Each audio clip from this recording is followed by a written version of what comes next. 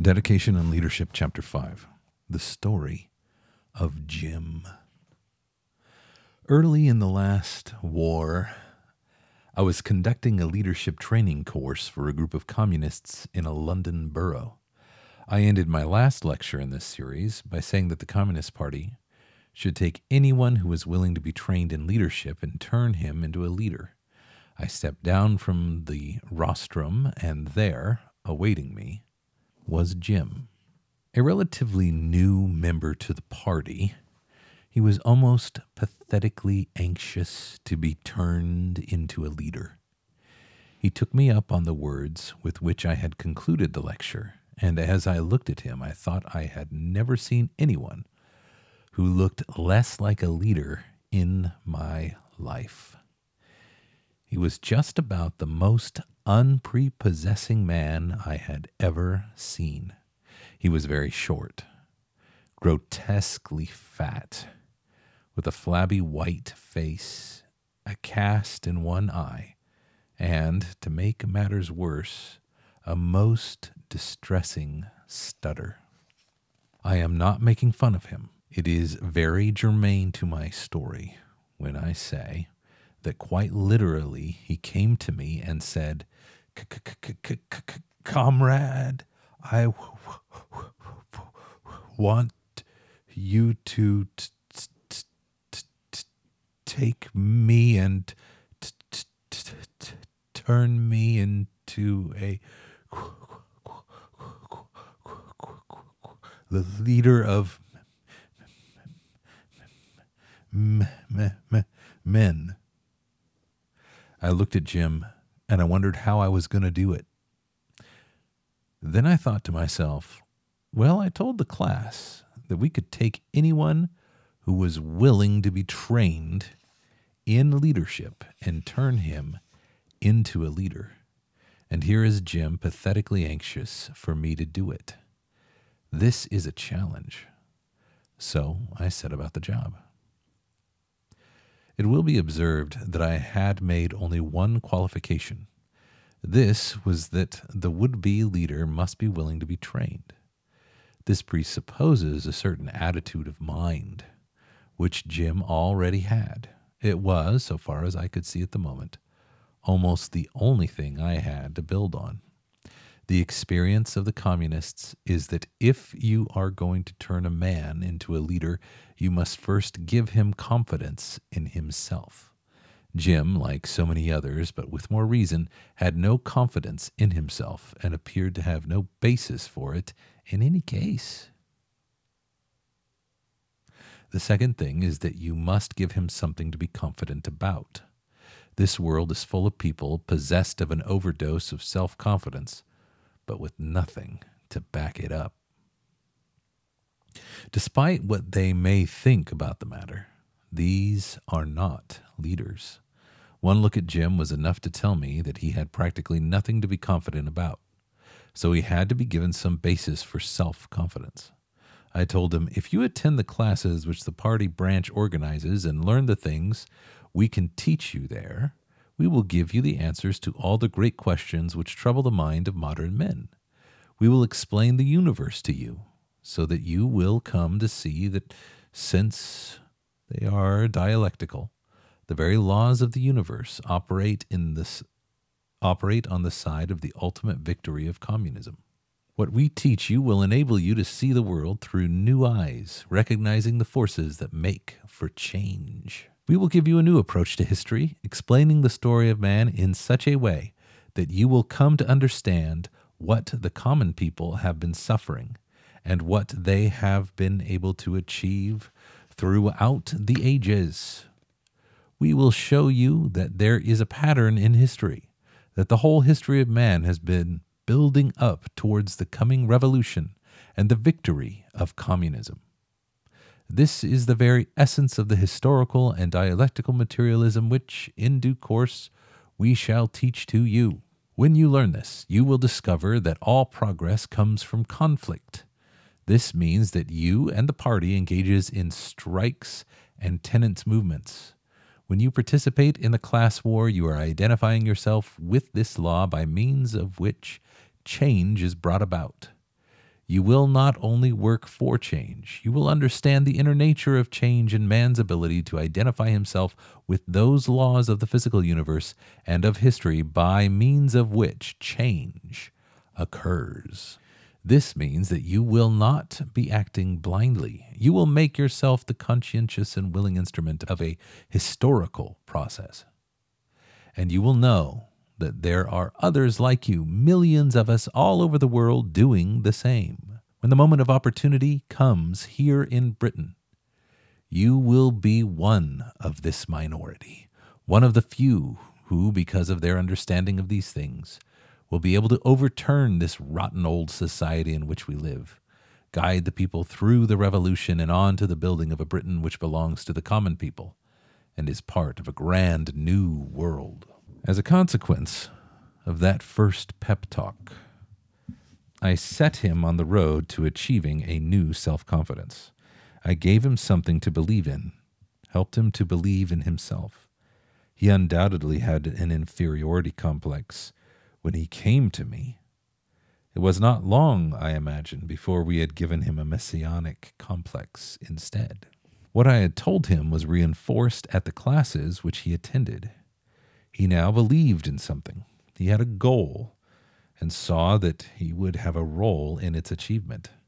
Before long, you could watch his personality unfold. After he had undergone some months of instruction, I had another heart-to-heart talk with him. I told him that he was now ready to be a tutor and should prepare to go into this new form of work. He was terrified. "What? Me?" he exclaimed. I replied by reminding him that when he first joined the Communist Party, he, like so many others who had come to it, knew practically nothing about communism as such. He had come into it through one of its campaigns. I asked him whether he had learned very much in the past few months. He replied that he had. But the people who are just coming into the party as recruits know as little about communism as you did when you first came in, I told him. This means that on the basis of what you have learned, you now know much more than they do. The whole art of teaching is to know just a little bit more than the people you are trying to teach. If you have this, then you can get away with it.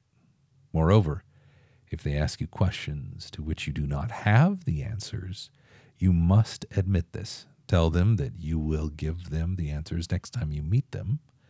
Then go to your textbooks and find those answers. This is the way you will learn.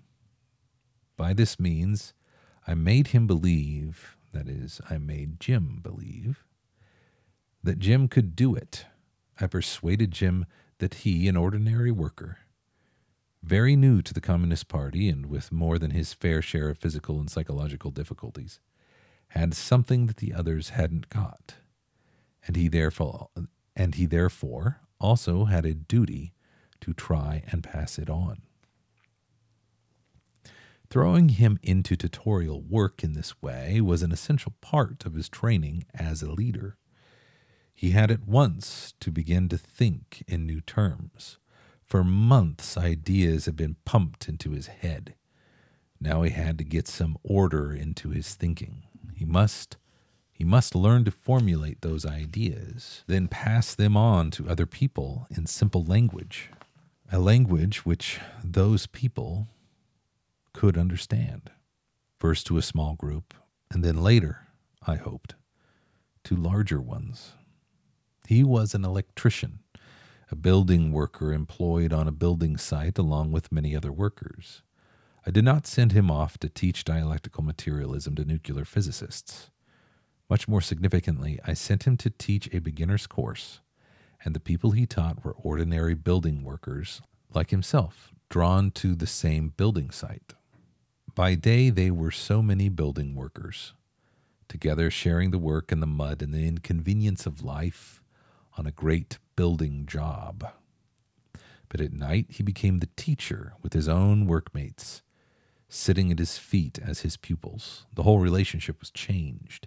He had something which they had not.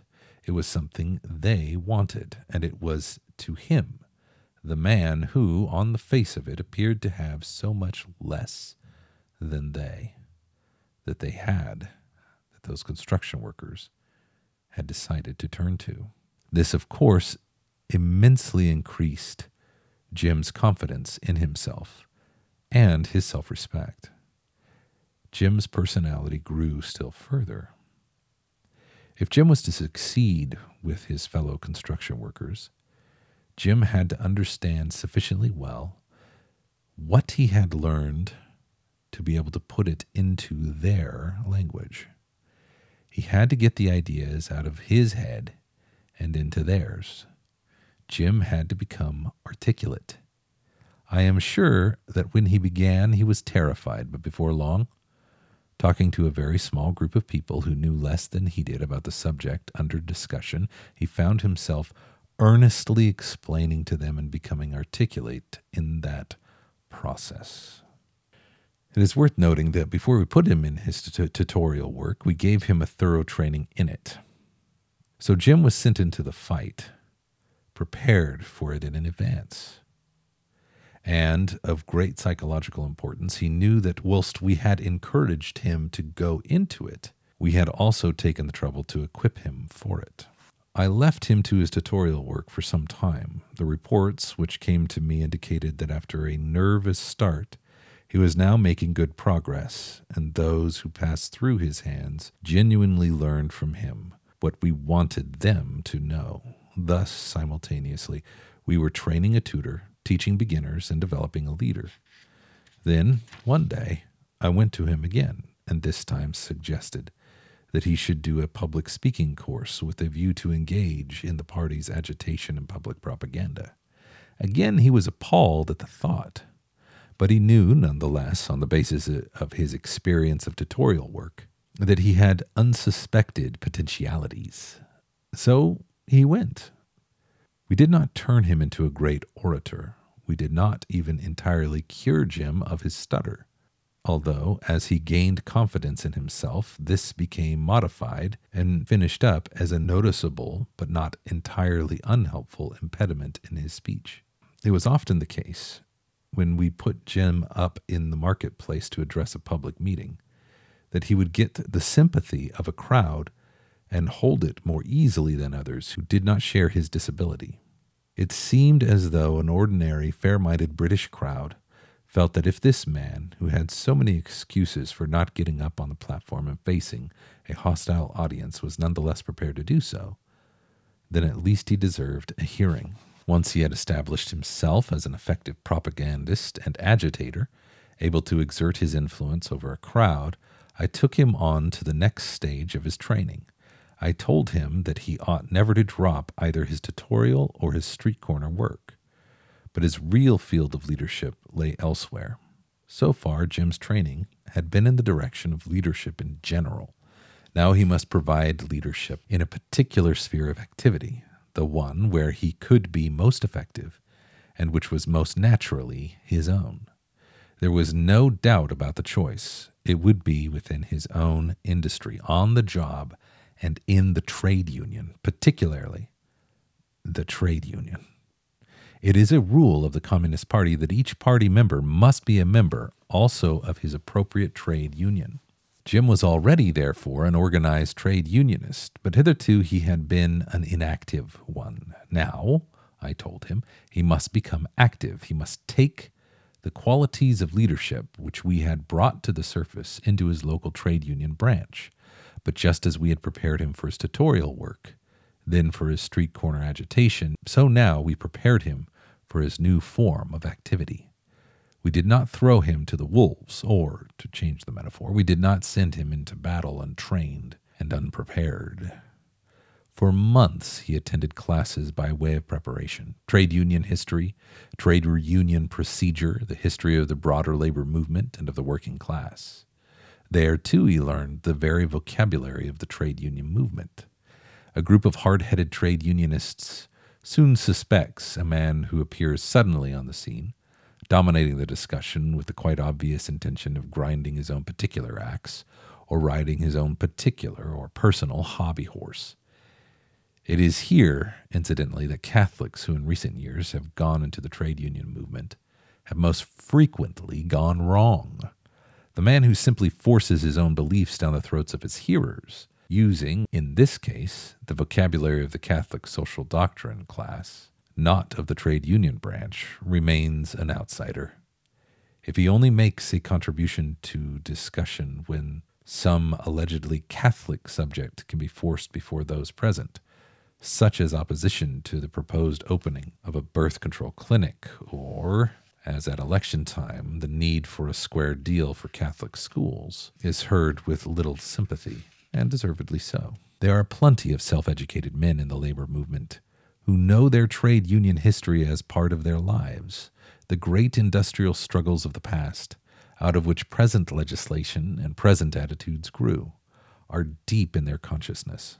But the man who can get up and refer casually and convincingly to the Taft Vale Judgment of 1901, or the Trade Dispute Act of 1927, or talk of the Triple Alliance and Black Friday, is instinctively assumed not only to know what he is talking about, but also to be someone to whom trade unionism is truly meaningful in its own right.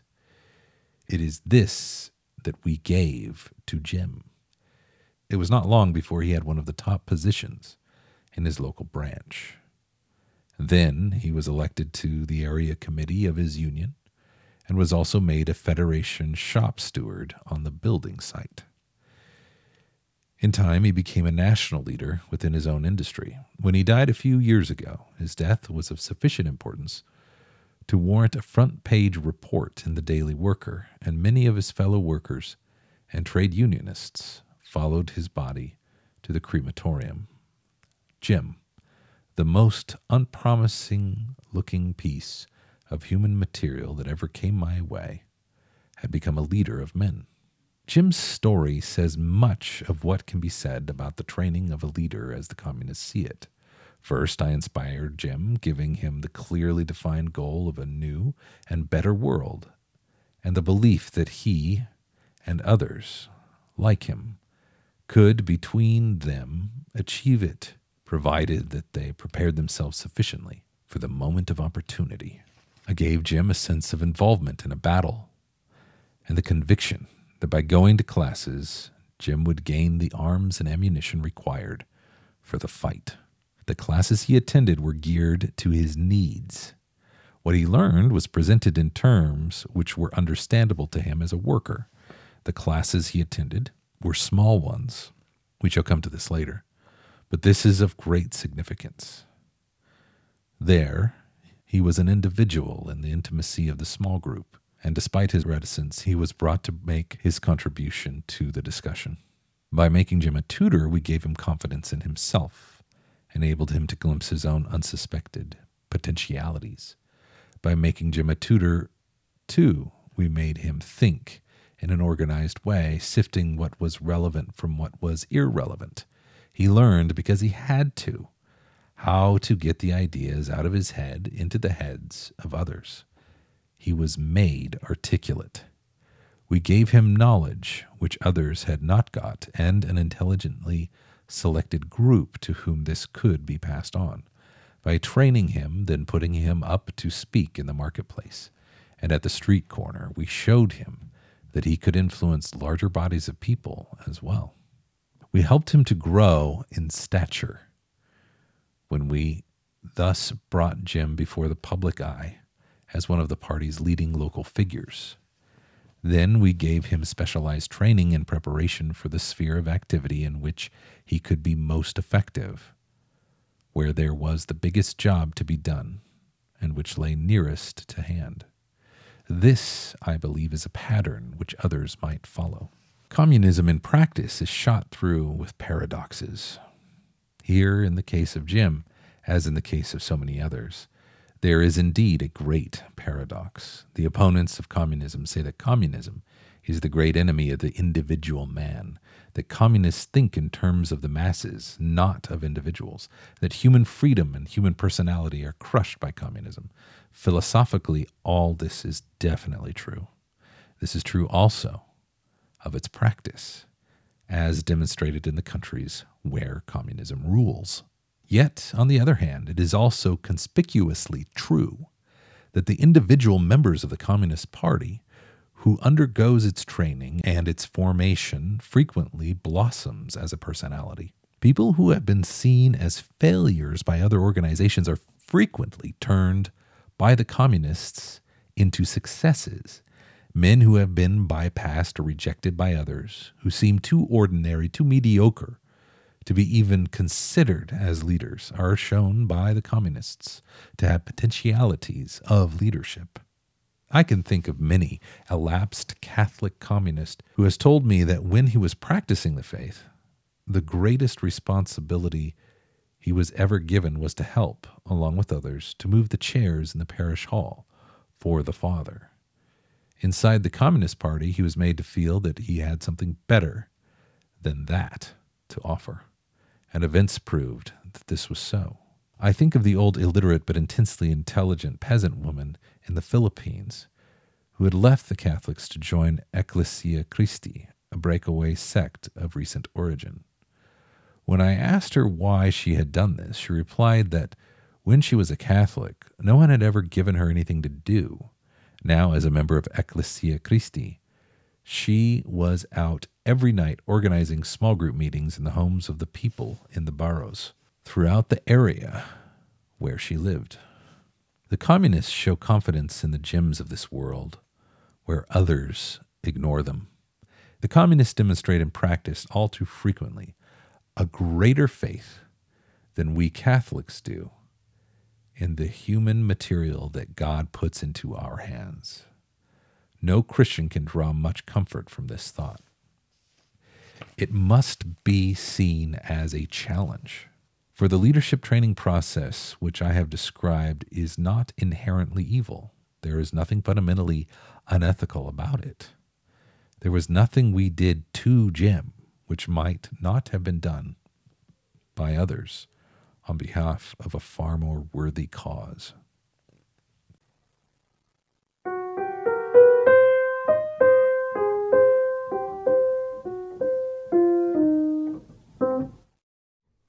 Thank you very much for attending the podcast today. This is Daniel Heat. I'm sitting in for Jared Bauer, and I've got Claire Mayo in the studio with me today. Yes, hello. Thank you for joining us. I've also got Jared, who's sitting in for Michelle Schubert. Jared, how are you? I'm pretty good. There was a lot that struck me in this chapter. About the reread or the original read? Upon rereading, and there were a couple of notes that I had made previously that confirmed what it was that I really liked. I see. Jared and I have been talking about his feelings on this story for years, and I haven't heard it change yet. So there's a couple of things about the story of Jim that make it hard. And in order for this story of Jim to work, we're going to be discussing something called the Dance Syndicate of Yakima. And I'm going to give you a very brief explanation of what it was.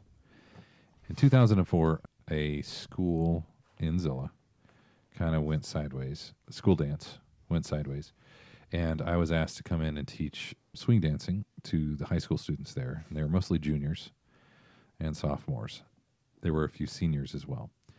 And one of them was Bennett Mayo, and another was Weston Argo, and another was Chelsea Gardner, and another was Annie Green. And I did that because I was asked to do it, and I came in and I just taught East Coast. Pretty straightforward. And then I taught aerials to the Nina Nelson and so on. And it was a huge hit. It was a surprising hit. And that was mostly because of the people that were there were already friends. And they drew in, and they were very dynamic personalities, Weston and Chelsea in particular. And they just sort of drew people in. So they got Bennett there. And it's a good thing to have Bennett around. There was a good number of people there that excelled at dancing. And that wound up turning into a swing dance on First Fridays in Terrace Heights. And I sat in a basement with my cousin, Ben Creech, Christina Ostrom, and Jacqueline Foster. And I said, I think we could disciple people with this. And I was thinking of dedication and leadership. Because I also looked at the people in the room and I thought, none of them are going to be comfortable with any of the stuff that I want to do. Because dedication and leadership is an uncomfortable idea. It's a bunch of uncomfortable ideas. And the response in the room was, you go ahead and try that, but I'm just here to have a good time. And I had the pleasure of eventually running a small group. And the first small group that I ran was called Black Ops. And while I was running Black Ops, I had Dan Heed as a roommate. And I had Claire Berger as one of the originals? One of the originals. Acolytes. Yeah. I understood very few things, but I pitched a couple of ideas to them, and Dan and I would discuss what I was going to talk about the next day. I was very surprised at how successful Black Ops was, and so was everyone else.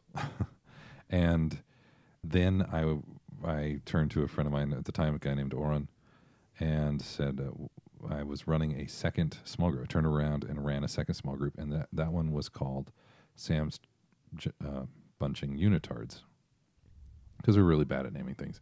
And I wound up handing it over to my friend Oren, and it kind of went up in flames. Like it was a bit of a disaster at the end. It started off really strong and ended in a hot mess. And Oren said, I kind of don't know what you did or how you did it. And I said, oh, good point. And then I did small group on small groups. Well, question. When did Expendables come into play? Was that before or after or during? That was after. That was after I ran Small on Smalls. Oh, okay. And then there were a whole bunch of them after that. The big standout being the Misfits might have been given Black Ops a run for their money in terms of influential members. Anyway, so that's the backstory on this. So when we circle around to the story of Jim, we're going to be discussing the syndicates, and we're going to be discussing different small groups. Dan wound up running a small group, or 2, or 3, and Dylan wound up 4. Wow. And then he also ran Small on Smalls for me, which I was very grateful for. And they study in Small on Smalls. I teach people how to run small groups, and this is a cornerstone of that curriculum. And it's not complete by itself. I always go over Hopkins, which is one of the footnotes in the podcast. I also go over the moral imagination, which is one of the footnotes in the podcast. And we would work with our young people in order to train them. And I have the story of Jim in mind. If someone was willing to be trained, we wanted to be available to train them, even without the giant apparatus of the Communist Party. We would kind of limp along and figure it out as we went along. And a lot of that was without a major church, without any facilities that were steady, and without any budget to speak of, we still managed to limp along and train people. So that's the context of this. And so it's difficult to discuss the story of Jim without doing a whole bunch of references where a lot of people who aren't familiar with the culture or familiar with the curriculum from small group on small groups, they're going to get lost in the weeds real fast. So I'm outlining that, and I'm letting the listener know that that's the history. So that was the history of something called the Dance Syndicate of Yakima, or the syndicates. And as it relates to the story of Jim is a difficult story because the first time I heard it, I'm like, yeah.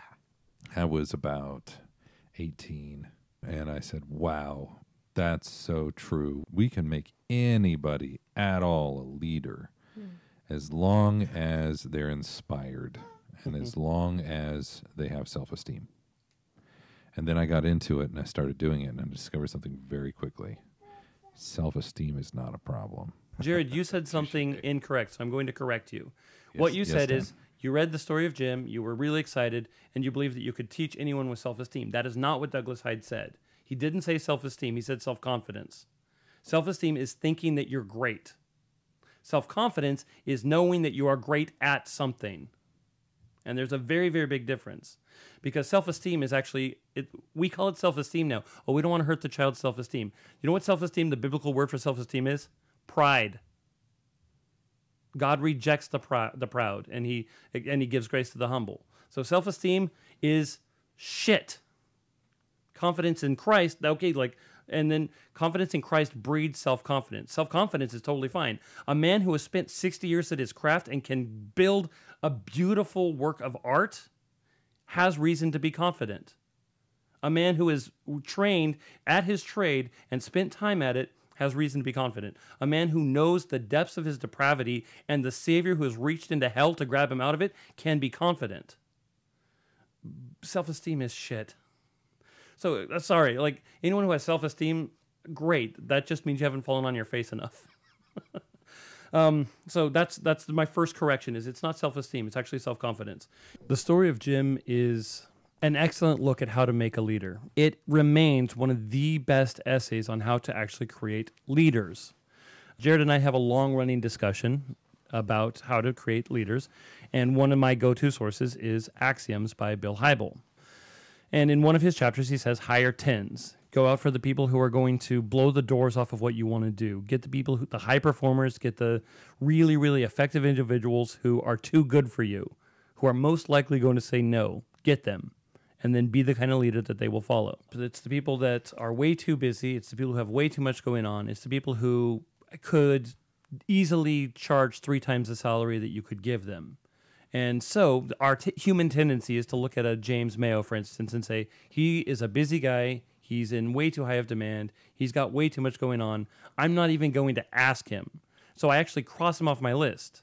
And then I go down the list and okay, I would love Jim Myers, but, same thing. Jim Myers is just, I can't get Jim Myers. So I cross him off the list. I'm like, but I think I can get, and then you write a name and then you go after that person. So Bill Hybel says, you never say somebody else's no for them.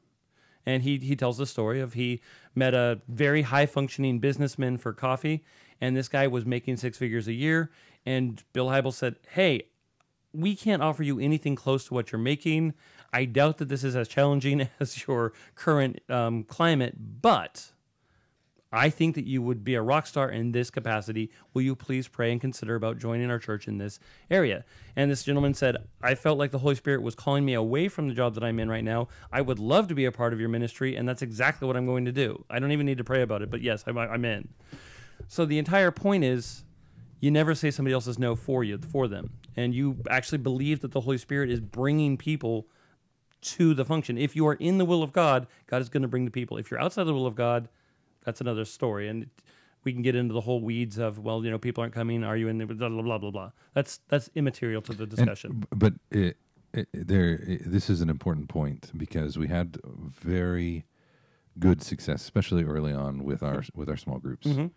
And part of it was we were recruiting some of the best. Yes, I mean, we had a mixed bag. Mm-hmm. We had a mixed bag. We definitely took a few risks along the way, but the assertion has been made that we were hiring the good potential. Like, they weren't leaders at that moment. No.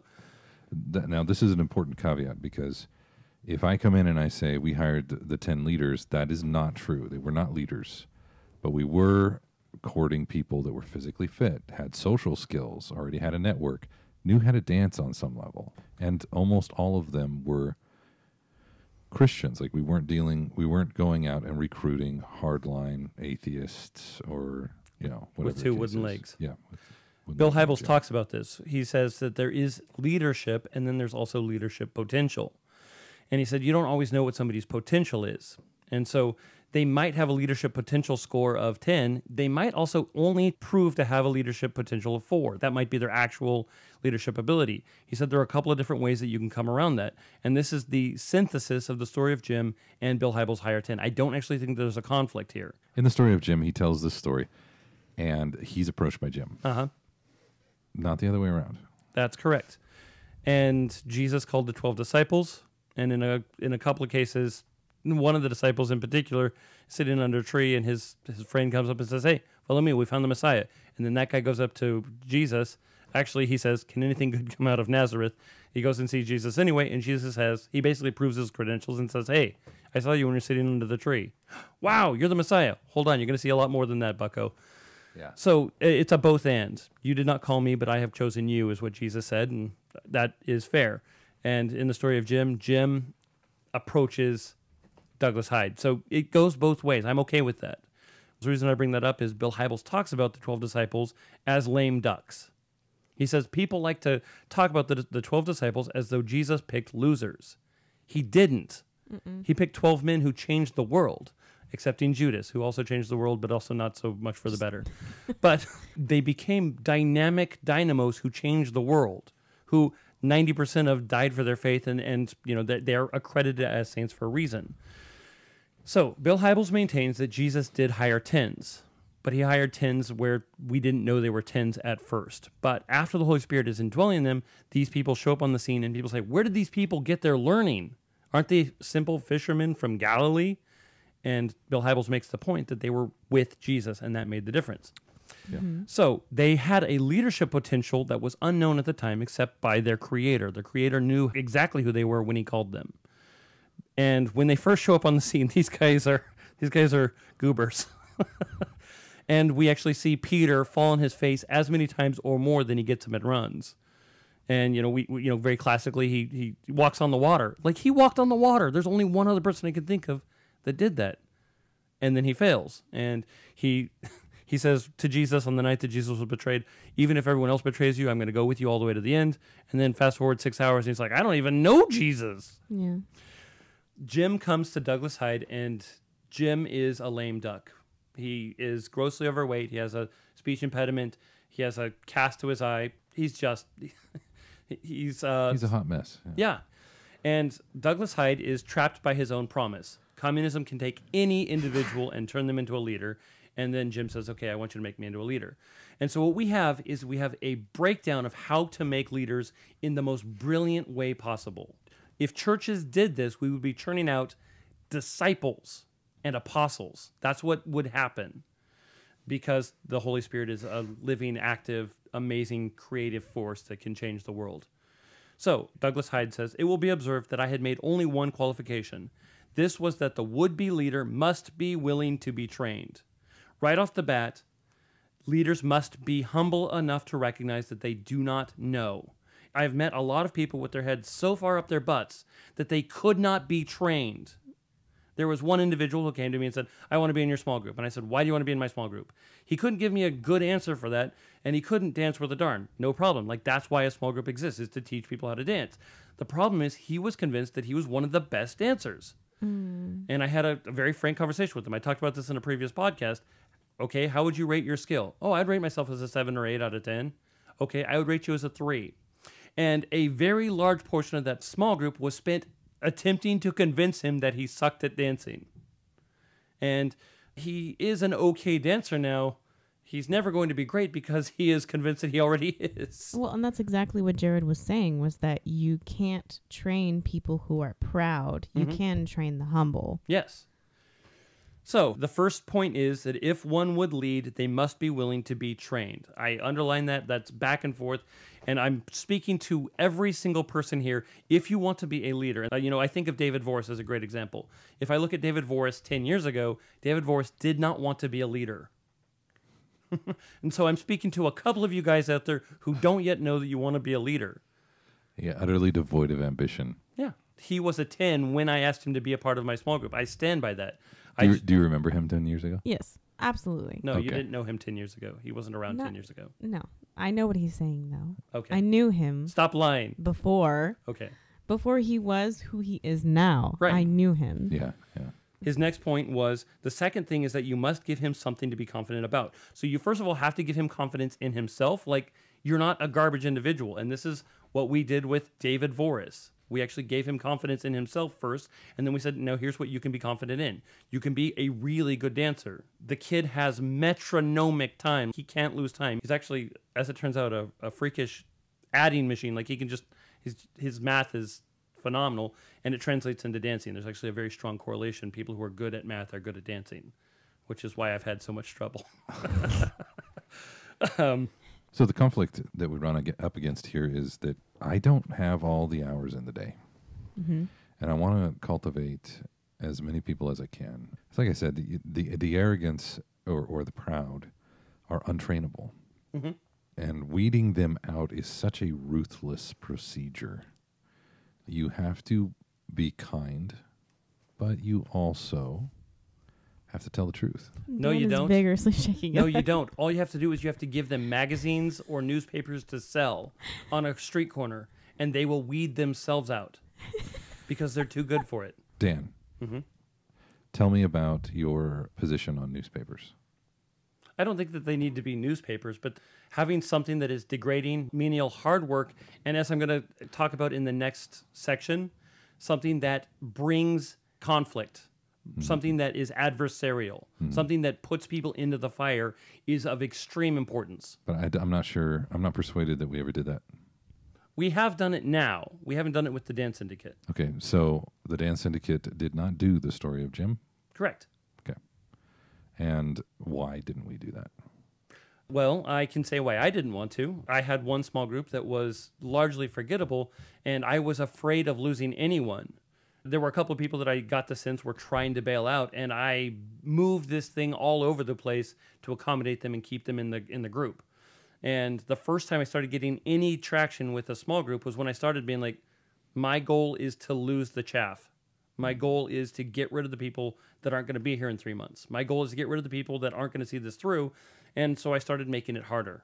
So you could say that with the Gentlemen Thieves, I did put them into places where it was pretty uncomfortable. And with the Money Badgers, again, I actually asked big things of them where I'm like, yep, figure it out. Good luck. Go.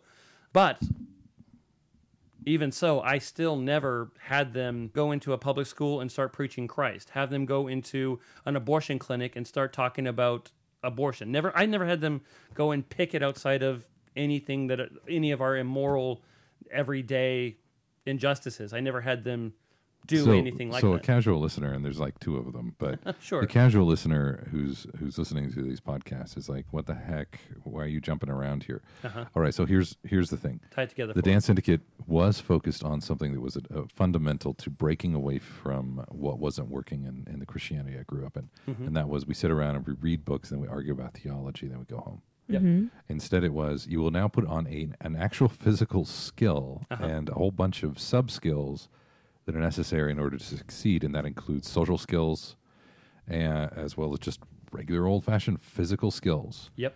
And so training them in a practical skill became a priority. In fact, it was what we spent our time on. And that is the adversarial thing that you were making them do it. Unfortunately, the only places where we were encountering conflict was from the church, was from the body of Christ in our valley who said, dancing is immoral, dancing is a waste of time. They shouldn't be holding hands. You should be teaching them about the Apostles' Creed and not about Hopkins. Hopkins was a Catholic, and you shouldn't be having that. So there was flack coming from the Pentecostal, Presbyterian, Protestants. I didn't hear much of the flack coming from the Catholics, although I have heard that there was some. I had some interesting go-arounds. But the point is, the only conflict we received were from our allies. I agree with that, but the point that needs to be made here is I didn't put together a study group that studied the books the way that's being outlined in Dedication and Leadership. So this is a weird hybrid that I did with the syndicates. I said we're going to learn a practical skill because I was sick of doing theological stuff, which I'd spent all my life doing. So we're going to learn a practical skill. We're going to teach them something that they need, and then we're going to anticipate romance. And so kind of moving that direction and building out that romance, which I think ultimately was the product, if you like. And then in the face of building out that product, establishing community in the midst of that. And so what we did not wind up doing was what was described in Selling Papers as your initial exposure to the party. And then you didn't have the inductive training on this is what, like he talks about going through learning, at the later stages, learning trade union history back 100 years. Yeah. But in the middle stages, reading Engels, reading Marx, I don't even know the other communist writers. The story of Jim is a sad one. It ends on a tragic note, although he paints it as a heroic note. Jim gave his life to communism. Jim believed utterly in communism, and he became an expert in communism. And he could go to people and say, oh, okay, well, let me explain this in view of the dialectical materialism. Let me explain this in the view of the idea that history is one of conflict, and blah, blah, blah, blah, blah. And you can understand all of those lies that are attached to the ideology of communism, which is just frankly and inherently evil. Douglas Hyde makes a very good point in chapter 1. Communists have the worst cause to fight for, but they create the best fighters. Christians have the best cause to fight for, and we're not creating fighters on par with Jim. And Jim, who was a lame duck to start with, went out like a lion. And this speaks to something that was tricky for me because when I first read Dedication and Leadership, first off, the church wasn't going to support me if I went out there and did anything. Even the ones that were familiar with the curriculum and you would think theologically would stand behind me. They were not going to do that. The second is that in order to interface with the Christians, I had to do something completely different. And which you did. I've matured a lot since then, so I've my perspective has changed on this. But it definitely was like, I know the people that I don't need, and those are all the people that I know. Mm-hmm. So here's the deal. We brought in young people. We trained them. We had a measure of buy-in and success, and they matured at an accelerated rate, in my opinion. They often sought out women who were maturing alongside them and founded families. And in my opinion, every one of those has the potential of dynasty that's still solvent. And in the face of that, they then said, thank you very much. This was a lot of fun, and now I'm going to go. Bye. And they would leave. Now, what happened is when I took in the first, we had our first crop or 2 or 3 of this going on. But what would happen is they would get married, and then they would go chase dreams, which we all supported because it was part of maturing. Like, you couldn't just hang out here. That was going to go toxic in a hurry. You also made that a key point of the curriculum was don't settle for nonsense. Go out there and become great. Yeah, be big. And several other things that went into it. Like the sandcastle. The sandcastles. It was hardwired into our community.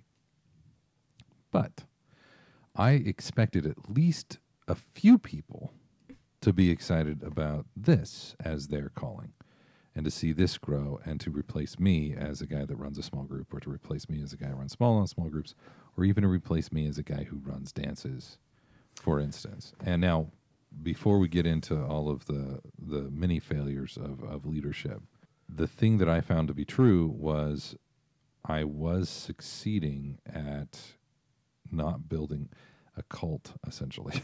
That's exactly where I was going with this. You had some major trauma from your time in the cult. And one of the things that the cult did was they said, everyone is going to live here on the property in perpetuity with all of their children, and they're all going to be building this kingdom, the kingdom that the birds have built with them at the top. You're all going to be contributing to this kingdom forever. And their end goal was, when everything falls apart, we are going to be the city on the hill. We're going to be the monastic temple that holds all of the knowledge. And when they are ready to rebuild America, you will go forth, my disciples, and you will rebuild in the name of Anne and Barry Bird. Mm-hmm. Now, here's the problem with that. And actually, I had this really, really great conversation. Shout out to Grady Hauger, who wanted to talk about the state of the world this afternoon. And I asked him, okay, what is the state of the world? You tell me what the state of the world is. And he said, we are in clown world. The American economy, the American dollar, and the American government are going to crash and burn in 15 years or less. It will fall into anarchy. There will be a couple of players who will take the stage. Most of them will be bad. And it will come down to small communities of families living together to try and keep back the tide. I'm paraphrasing. It was a very long text and very well thought out. And I said, well, let me ask you a hard and intrusive question. Where is your faith in this? What does it look like with the body of Christ, Spirit-filled, the great commandment and taking dominion? Where does it fall into this? And he said, well, now here's, again, this is a rabbit trail, but very fascinating and extremely on point. He said, well, eschatologically, America doesn't show up in the book of Revelation. We're not there. And I said, that's very true. If you take a futurist view of Revelation, which I hold, BT dubs, America isn't in the book of Revelation. Or at least I hope we're not. He pointed out, like, I hope we're not Babylon in this scenario, because if we are, then we're screwed. I said, that's very true. And then I actually gave him the link to this podcast and said, hey, give this a listen. And he got back and said, this is very interesting. Sounds like you're hanging out with some good folks. And I said, I am. And it's really fascinating to hang out with them because they hold a preterist view of Revelation. They're not waiting for Jesus to show up and fix everything. They believe that it's their job to fix everything until Jesus comes back. Mm-hmm. And he said, that is really fascinating, and it's very helpful. He said, I imagine it would be very helpful to not have a T-minus 1.5 years countdown always. That's always just resetting. Well, I guess Jesus didn't come back this year. Well, he's definitely coming back next year. 88 reasons why he's coming back in 1988. Well, the next year? 89 reasons why he's coming back in 1989. Right. Yeah. So what's fascinating to me is there's this very pervasive idea is that we cannot win. And there's a phrase that Alex Lakey loves, chaos breeds opportunity. And in the very bleak scenario that Grady Hauger projects, that's a whole bunch of chaos. But the funny thing is, it's not a one-sided or three-sided war. It's a war of everybody against Christ, and Christ wins that war. Mm-hmm. And empires have risen and fallen, and the American empire is not Israel. It's not guaranteed to go to the 10th generation or whatever. Someday this will come to an end, but it doesn't have to end quite like that. And the communists believed that they could change the world in their lifetimes. And that's a really, really valuable mindset to hold. We can change the world. It's biblical. Yes, absolutely. And so that's something that I said is, yeah, I really like hanging out with these people who aren't just sitting around waiting for Jesus to come back. They're trying to get things done. So the story of Jim and all of that good stuff. You brought right into the collapse of civilization and the birds who their mindset is everyone get on our commune and wait for it all to go to hell so that we can bring it back. Here's the problem.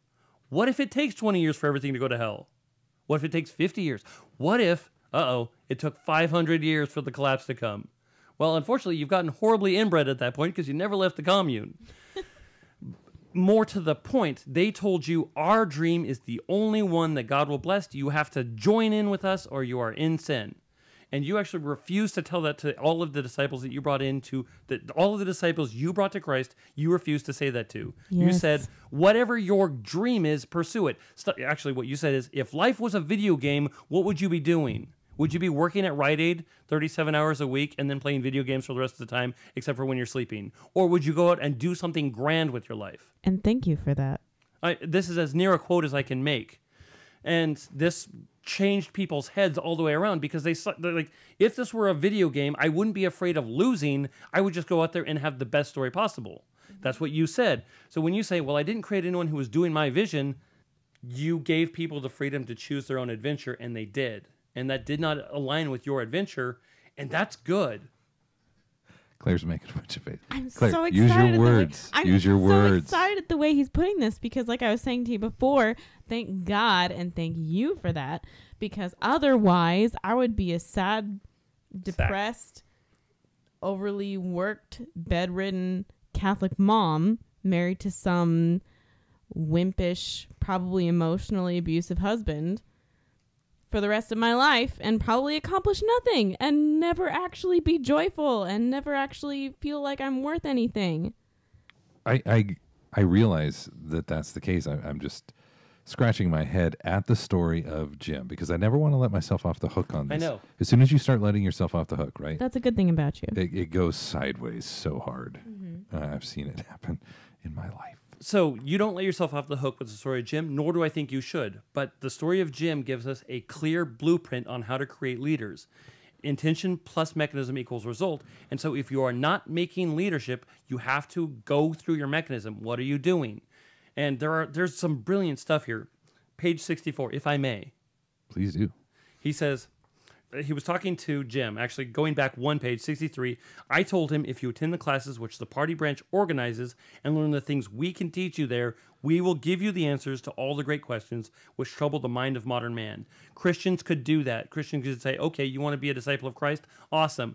You're in a 3-month study group and we are going to teach you sound and proper theology. Then he says, when you learn this, now this is communism, you will discover that all progress comes from conflict. That is key. That is huge. He says all progress comes from conflict. Now that is false.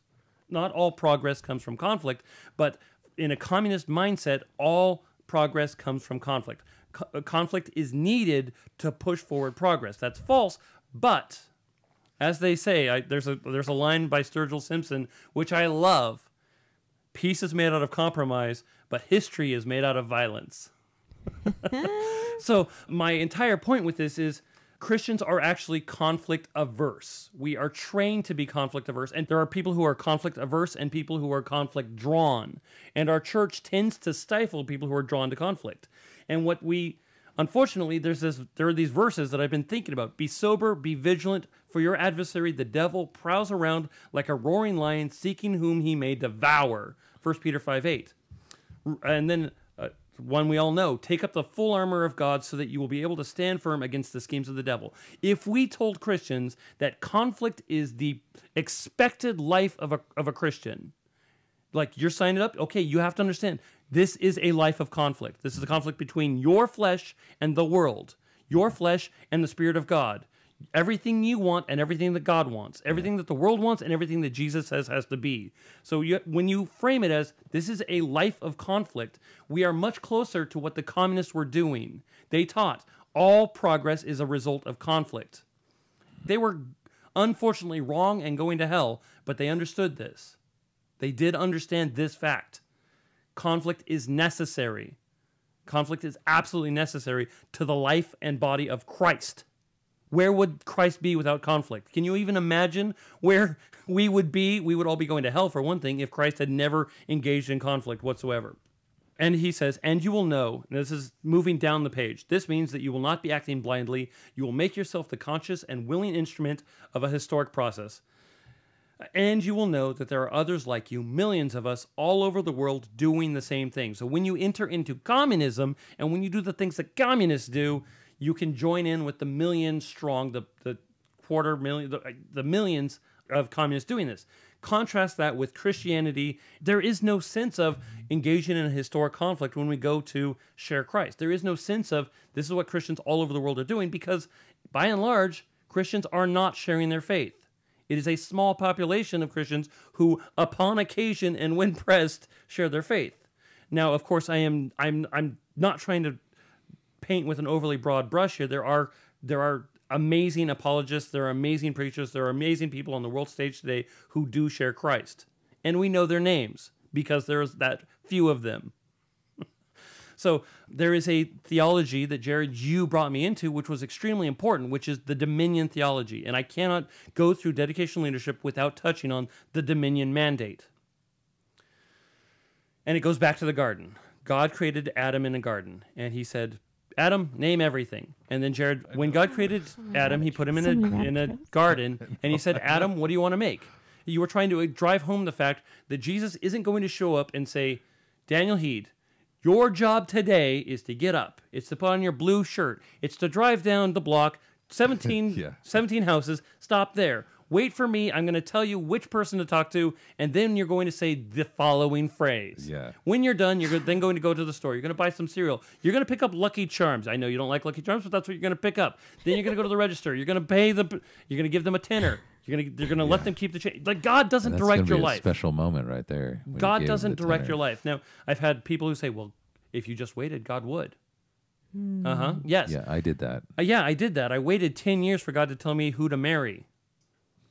And then I realized, oh, okay, actually, I'm in charge. I get to pick. I pick Amanda. Talk to me, Goose. You're sitting there, and I said, dominion. Yeah. Dominion is not the dominion of man over all other men, per se. It's about dominion of the earth. Stewarding the earth well. Yep. Go forth, multiply. Take dominion over the land and the sea.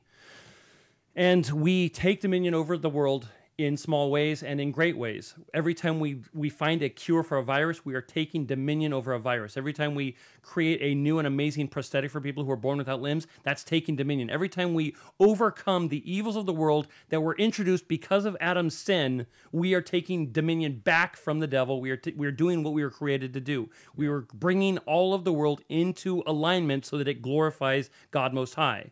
This speaks to something that was addressed in an earlier chapter, which is to fight evil. Yep. And so I do not maintain that, well, God gave us everything to get over any kind of illness and we shouldn't get vaccinated at all. I don't agree with that. No, that's silly. No, God gave us the ability to create science and medicine and it's part of stewarding creation. Yeah, and in order to take dominion over it, you actually have to learn about creation. And so we have to we don't go to space because it is fun. We go to space because the world is part of the world. Actually, outer space is part of the dominion that God gave us. It's an ever-expanding domain. And our job is to bring it into alignment with God Most High and to give him glory through it. And so when you understand that, when you actually get down into the grit of what dominion mandate means, it means go forth and take dominion. Multiply, be fruitful, and take dominion. And then this is the fascinating thing. This is where people get caught up. This is where I got caught up. It was never rescinded. In fact, after the flood, God gives the dominion mandate to Noah again. And he says, okay, the rules have changed. The animals, they're going to be eating you now. You get to eat the animals too. This is something that wasn't like this before. However, go forth into the world, be fruitful, multiply, and take dominion. Actually, you can read about that in Genesis 6, where God restates the dominion mandate. And now a lot of people say, well, Christ gave us a new mandate. It's to go into the world and make disciples. Right. It's an addendum to the original mandate.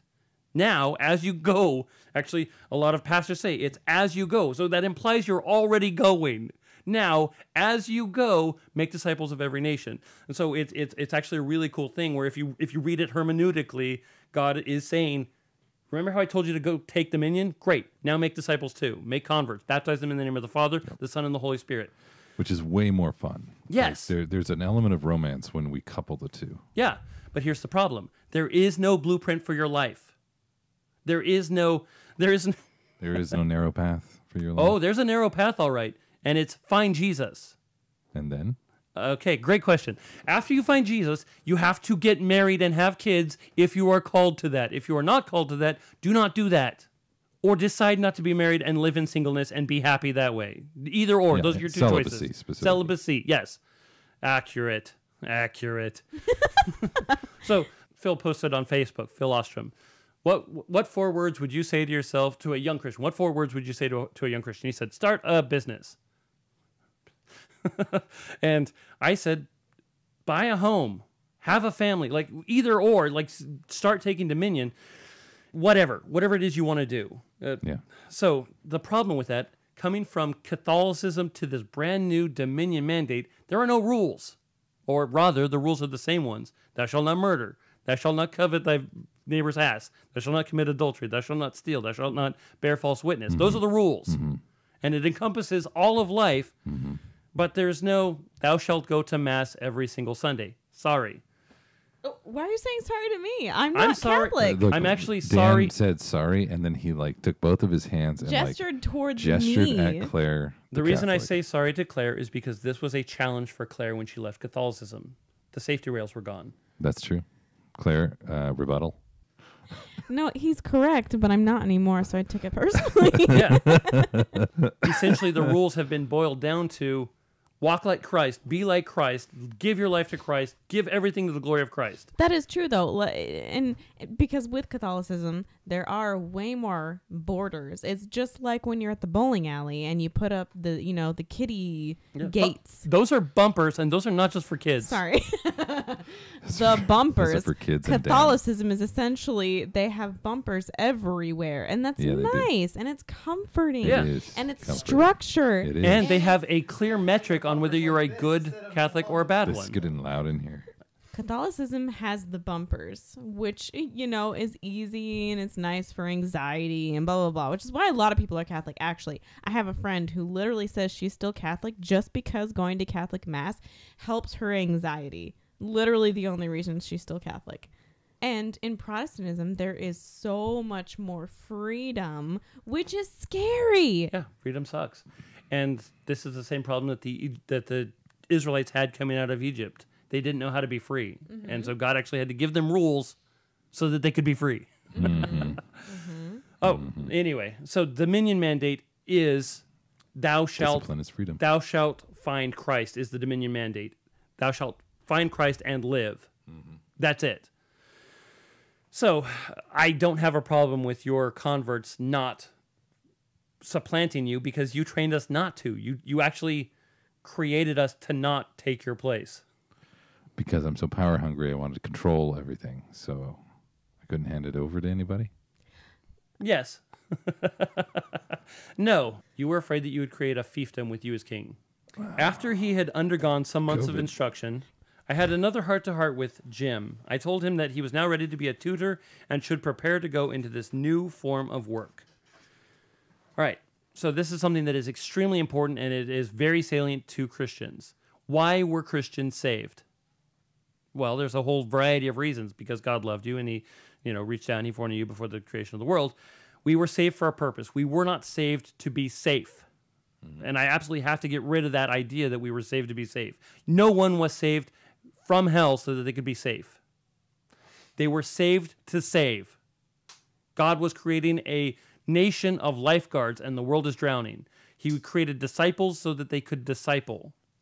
And this is fundamental, and this is why Christians turn out bad leaders or very few of them, because we don't disciple to disciple. We don't create people who are also creating. We don't save people who are saving. And so that's one thing that I have to absolutely flat out say, we have to do this. We have to prepare them for their new form of work. And in the story of Jim, that's right at the front of the mind. Yep. The most success I saw in a small group was when I had my small group start teaching people how to dance.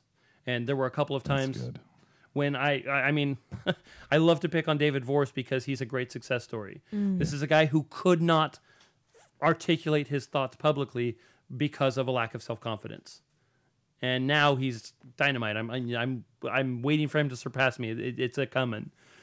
I remember this one night when there was no one to teach a lesson, and I said, "Okay, David, you're teaching this lesson." I could watch all of the color, the bright pink color, just wash away from his face, and he turned chalk white. And he's like, I don't know if I can do it. And I was like, I know you can do it, but it's immaterial because you're going to do it. Now go do it. And it was rough. It was rough, his first lesson. It was not. No, it wasn't elegant. No, but his learning, like his dancing, improved after that moment because he suddenly realized, okay, these are the gaps in my knowledge, and his teaching improved vastly. Absolutely. Now, I could think of many a lapsed Catholic communist who has told me that when he was practicing the faith, the greatest responsibility he was ever given was to help, along with others, to move the chairs in the parish hall for Father. Inside the Communist Party, he was made to feel that he had something better than that to offer. Oh. And events proved that this was so. Oh, we're moving right along. That hit me hard. This is right to the point of Why Men Hate Going to Church by David Murrow. The communists, for better or worse, and in this case worse, kept their people busy, and they gave them what felt like important work to do.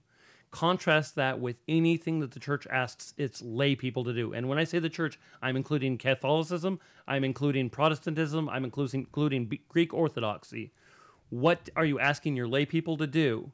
Because if it's just show up one Sunday a year to clean the church or to fix the building, it ain't enough. And I completely agree, and I'm going to go off on this for a second. Yeah, please. One of the things that I found to be particularly powerful, enlightening. All right, and which I don't like to use that word because it's totally new. What are you talking about? Is that when I interact with people, they have a trend. They have an intrinsic ability to tell if it's legitimate work or if it's busy work. And they have this sort of internal test kit that they break out in a split second, and they sort of measure it. They're like, okay, this is a 5, or this is a 2, or this is a -3. And they can just tell. They can tell if this is mission critical or if it's not. And some of what I found to be the most compelling when it comes to the story of Jim, specifically as it relates to my work with young people, is when I gave young people the knowledge that I had about identifying, or at least letting them in my internal conversation as to how I identified what we were doing as mission critical, then the buy-in was phenomenal. So in Black Ops, which was terribly important, the inner ring of friends, and I'll do the inner ring another day, who were running the dance syndicate, had rattled apart because Chelsea Gardner had died in a car accident. And I had asked Black Ops to basically build a new knot of friends, brand new, and to be that inner ring with each other. And then I explained how that inner ring is attractive to other people, and it will explode your dance scene. Explode in the best way, by the way. And they did. And they didn't have to. They did it because I let them in on the problem. I showed them what was at stake, and then I said, now we have to do it. So that's one side of the coin, and it's an extremely powerful one. And I don't have a problem with scut work. Scut work is extremely valuable. And we actually talk about... When you say scut work, what does that mean? Something that is completely non-mission critical. Something that does not matter in the slightest if it succeeds or fails. Okay. Like, as a for instance, selling newspaper on the corners. As we've already established, the point was never to sell newspapers. So, having scut work, having work that is demoralizing and breaks a person down is very, very valuable for creating leaders. And actually, what I'm going to refer to in pop culture is Fight Club. There's a scene in Fight Club where there are these people who are applying, trying to get into the inner circle of Fight Club, and they're turning the guys away, and they're like, it's only the people who like sleep on the porch and who go through this degradation before they're in, and then suddenly they're in the inner circle, and then they're part of the master plan. Yeah. And so churches have no problem with scut work. We create tons of scut work, and scut work can be extremely valuable. That's how I found David Voris. He was willing to move speakers every week. There were other people who could have done it, but he was willing. The problem is we tend to, and I'm including myself in this, we tend to not have the powerful mission critical stuff to give people. We aren't usually doing anything that matters. And so people will do scut work for a period of time.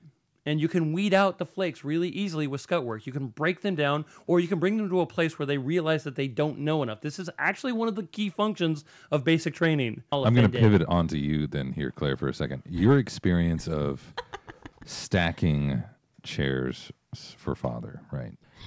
All right, so you go from that to me saying, all right, we're going to build a dance scene. Talk to me about the contrast between those asks.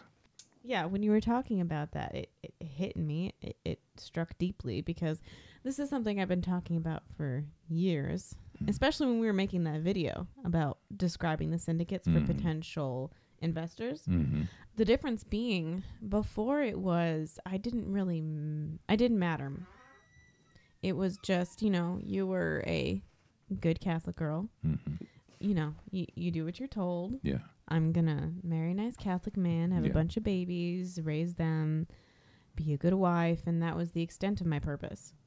When I joined the syndicates, when I joined your small group, when I was actually given big things to do, I, in and of myself, was valuable. I was powerful because God made me that way. And like Dan was saying before, the difference between scut and actually big important things to do, which the scut is important. It is. Yes, it's the stuff that you got to do in order to. Yes. But in joining the syndicates, I was shown the value and power and worth and strength and leadership abilities I already had. I just wasn't being shown it. Yeah. It was do what you're told, be quiet, and then you are Claire. God made you. You are powerful. These people should, I'm paraphrasing, bow down to you. Yeah. Bow to her. Bow. All right. No, but so you have this experience, and then it's transformative for you. And it's funny. Holly had a similar experience that she expressed to me as well. And I was like, holy crap, this Holly chick, she's really knows how to get things done, and she's mature, she's intelligent, she's on point. I really, really respect her, and she's virtuous on top of all of this. Like I really like this person. Also, she's got a keen sense of humor, which I like. Very rare. I really like that. So I'm interacting with Claire, and I'm like, wow, she's a really good dancer. And I thought she was just Miss Nicey Nice. I'm going to have to drink all this syrup all the time when I'm around her. And then as I'm interacting with her, I'm like, holy crap, she's taking all these risks and being super vulnerable. And I'm even uncomfortable now. I hope she doesn't try to hug me. And then I saw you start leading. It was so simple for you to just kind of shrug into that. It was astounding to me because it wasn't a power trip ever. It was just, I just want to teach you how to dance. Because the more people that dance is better. Also, I have fun teaching dance, it turns out, which is not common. And my experience around that was that I was incredibly encouraged because I had no idea who you were when you came around. You were some girl that, one of the girls that James had a crush on this week, You had no idea how powerful I was. Yeah, and I had you know what's no funny? idea. Neither did I. So there's something you just said that I want to key back into because it's actually very, I love it. You once gave a workshop on how to teach how to dance. Mm-hmm. And I don't remember the young lady that I was in the middle with, and we had to teach a move that everyone knew. That was the exercise. And we had to explain how to do it, and we had to walk through it. And you're like, okay, I can't hear you. You have to let her talk. There was real-time coaching, which is big. And if you go to Bill Hybels' book on leadership, real-time coaching is very, very important for creating leaders. But here's the interesting thing. You were actually teaching us how to articulate how to dance. Mm. And Douglas Hyde says something on page 66 that is right to this point. He says, leaders must be articulate. I get hung up on articulate. Well, I guess I confuse articulate with eloquent. And that is not the same thing. It's really not. It's really not. And so a lot of Christians, I used to think, well, I'm not eloquent, so I can't be articulate. And that's not the point. What he says is you have to get the stuff that's in your head out into your mouth so that your audience can understand it. That is what articulate means. And you gave us a class on how to become articulate at teaching dance. And you can actually apply that to all spheres of leadership. If you want to be a leader, you have to become articulate. You have to know it. You actually have to know it. If you don't know it, you shouldn't be teaching. So you do actually have to know it, and you have to work it out, and you have to explain it to the lowest common denominator. Explain it to kindergartners. Mm-hmm. And when you can take your ideas and explain it so the kindergartners can understand it, you are articulate, you can be a leader. I see these people who try to explain these really high concept ideas, and they're not able to break it down into simple terms. And Einstein said, if you can't explain it simply, you don't understand it enough. Mm-hmm. And so that's actually the challenge, because a lot of people who can articulate the gospel well think that they can't, because they confuse articulate with eloquence. Yeah. And I once heard a prayer by Paul Washer, which was amazing. He opened his sermon, which, cut me to the core, as Paul Washer's sermons do. He said, to hell with brilliance, to hell with eloquence. God, let me speak the truth. And that is brilliant. That is the simplicity of the gospel. To hell with brilliance, to hell with eloquence, let me speak the truth. And that requires articulation. Mm-hmm. And I regret that we're going to have to wind this thing down. The dedication and leadership is fundamental to changing the world. Mm-hmm. As a Christian, as we approach this curriculum, you have got to take it, and then you have to figure out how to use it. And I hope you take that away from this. We took dedication and leadership, and I've tried to do it as directly as I could, but in truth, at whatever point of time you're at, take what you've got and do it. I got out of a ton of busy work that Christianity had to offer, stacking chairs for decades, mm-hmm. and playing in worship bands. And the only thing I knew how to do was East Coast swing dance, which is the bottom of the barrel when it comes to social dances, in my opinion. According to us. Yeah, according to us, according to the Lindy Hoppers. So that's what I used. Like it was very, very, very simplistic. I didn't have an incredibly valuable thing. I have a lot more to offer now than I did at that point in my life. Except for time. If you want to create leaders, read the story of Jim. Try that again.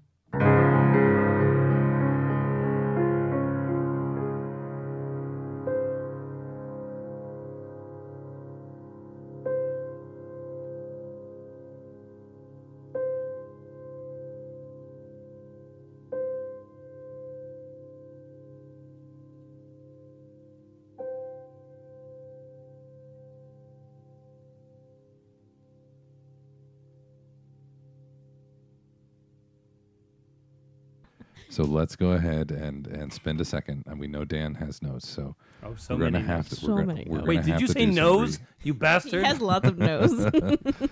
It's way out there. Hey, your nose is normal. It's just the rest of your face is small. Thank you. That's the nicest thing anyone has ever said to me. Yeah. Okay, hold on. Okay. What does your tattoo on your arm say, Claire? The tattoo on my arm says "An Unwritten Life." And that's in Latin? No. Oh, okay. What does it mean? It's from the Brothers Bloom, you ignorant swine. Do not cut that, Kate. Did that guy direct Last Jedi? Oh, yes, he did direct The Last Jedi. All right, Dan. You're going to cause an aneurysm. It's actually called a danurism. He has this vein that gets all squinchy right on top of his forehead. It's a giant forehead. So I'm going to close in prayer. God, please give wisdom in Jesus' name and have mercy on me, a fool. Amen.